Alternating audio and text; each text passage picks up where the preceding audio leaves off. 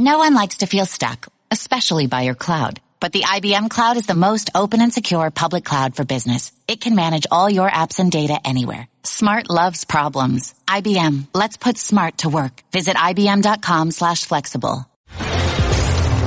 This is The Sporting Life on ESPN Radio and the ESPN app. Here's Jeremy Schaap. It's been a tumultuous year in thoroughbred racing.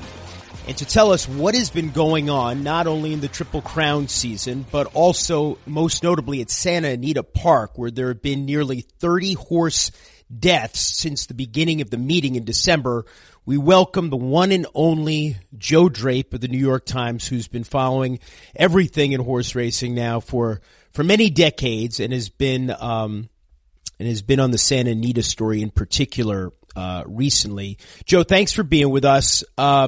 What's going on at Santa Anita? Does anybody know what is causing all of these deaths? Well, Jeremy, there's several factors going on here. And, put them all together, there's a bit of a perfect storm. What started in January and February was the worst rain, the unseasonably cold out in Southern California. That's when these fatalities started mounting. But then since then, it's just sort of been a comedy of errors, and comedy is probably a tragedy of errors right here.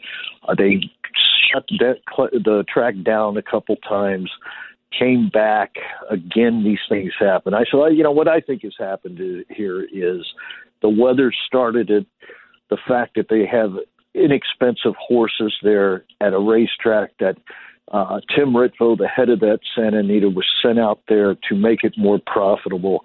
I think he had some strong arm management tactics going on to get horses out there running when they should have not probably been in the barn.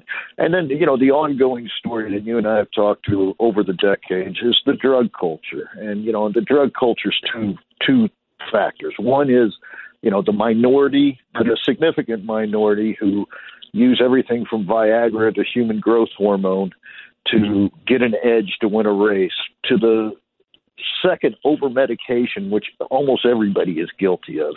And it's the equivalent of the linebacker shooting his knee with a cortisone shot to play the game.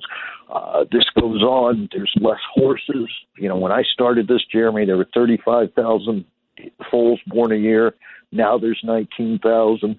There's more racing, more everyday racing. Why is that? Why? I mean, I've been reading your reporting, Joe. We're speaking with Joe Drape of the New York Times about the crisis, and I think that's the right word that's going on right now in this country in thoroughbred racing.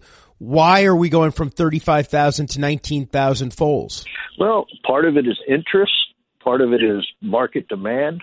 They're not selling for $4 million in the sales ring anymore, which was the case from the go-go 80s to the mid-aughts. The recession cooled that market a little bit. And then there's serious questions about what we've done to the breed over the generations. We breed for speed on the dirt, and that is not what the rest of the world values. Every other jurisdiction pretty much is predominantly grass racing on the turf. So, what has happened is we've kind of become victims of our own success. And that has dwindled not only the full crop, the interest, handles down. 10 years ago, 16 billion was spent a year. Now we're down to 11. And, this has all become sort of a fight for survival. And part of it just lays on the industry. They've known this was going on for 50 years at least, Jeremy. I'm looking at congressional testimony from the 70s and 80s that lay out these same concerns. I've been to 3 on my own. And, they need to address this, and they haven't. And they got bad luck. I mean, horses die. I mean, your listeners should know, yes, 29 at Santa Anita, but conservative estimates is 500 a year. And when we did our series in 2012, we found 2,500. 500 a year around the country, you're saying? Around the country. And, that's not including training accidents and fatalities. So, the thing that's maddening about this for anybody who knows and cares about the sport is this crisis could be ended within a week if America would adopt the international standards that the rest of the world has adopted. Basically, their death rate is 2.5 to 5 times less than ours, and that's because there's no race day drugs. There is checks on what kind of painkillers can be administered and when. There's just more sense of the horse as an athlete, not as a commodity. And, wrap your mind around this, Jeremy. Last year in Japan, 41 horses died. That's the whole country. That's over months of race dates. And we've got 30 in Santa Anita. So, there is a solution out there. They've kicked it down the road for 40, 50 years. And now they literally have a gun to their head for their survival. I mean, people do know out there that all it takes is 600,000 signatures on a petition, and you can get a ballot initiative that will very simply ask, should horse racing exist? And out there right now, the public sentiment is no, it should not exist. Speaking with Joe Drape of the New York Times. And Joe,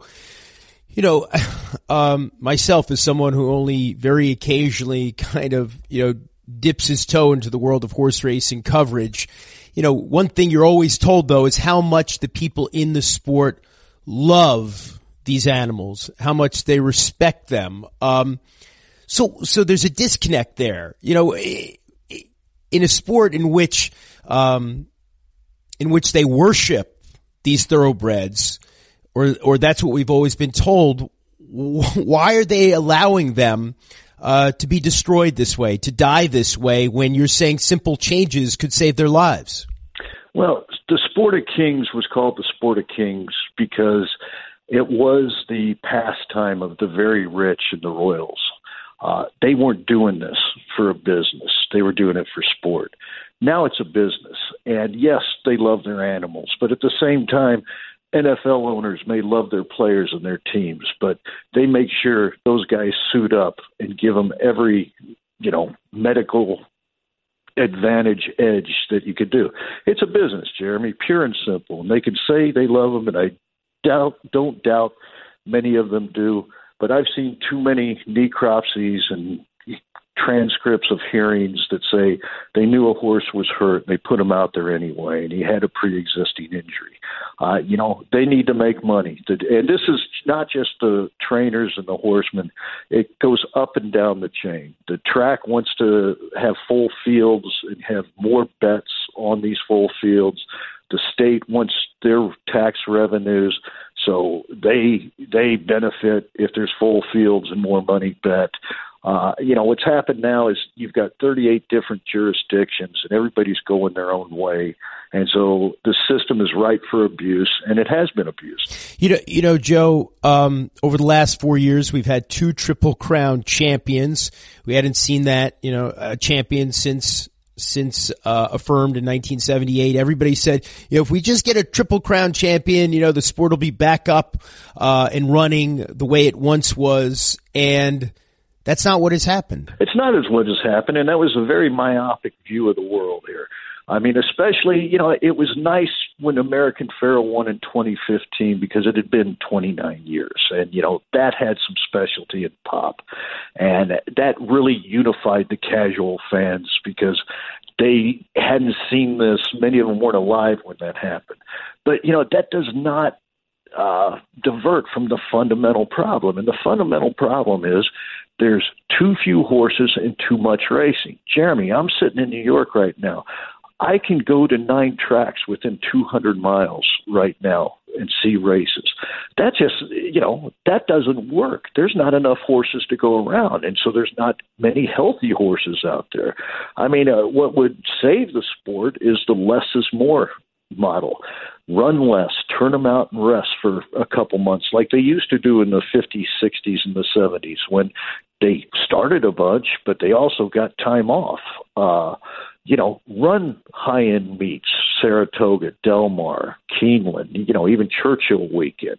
You don't need these racetracks tucked in the back of casinos like you see at Penn National where you get your program from a machine and you and maybe the jockeys' families are out there betting as far as, I guess, event goes, and then people betting over their their TV, basically.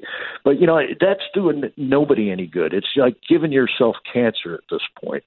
So until there really is some fortitude and some will to change this, it's just going to slowly and continuously circle on its way down to non-existence. Joe Drape on the sad state of affairs and the tragic state of affairs right now in horse racing in the United States. No one covers the sport more intelligently than Joe Drape.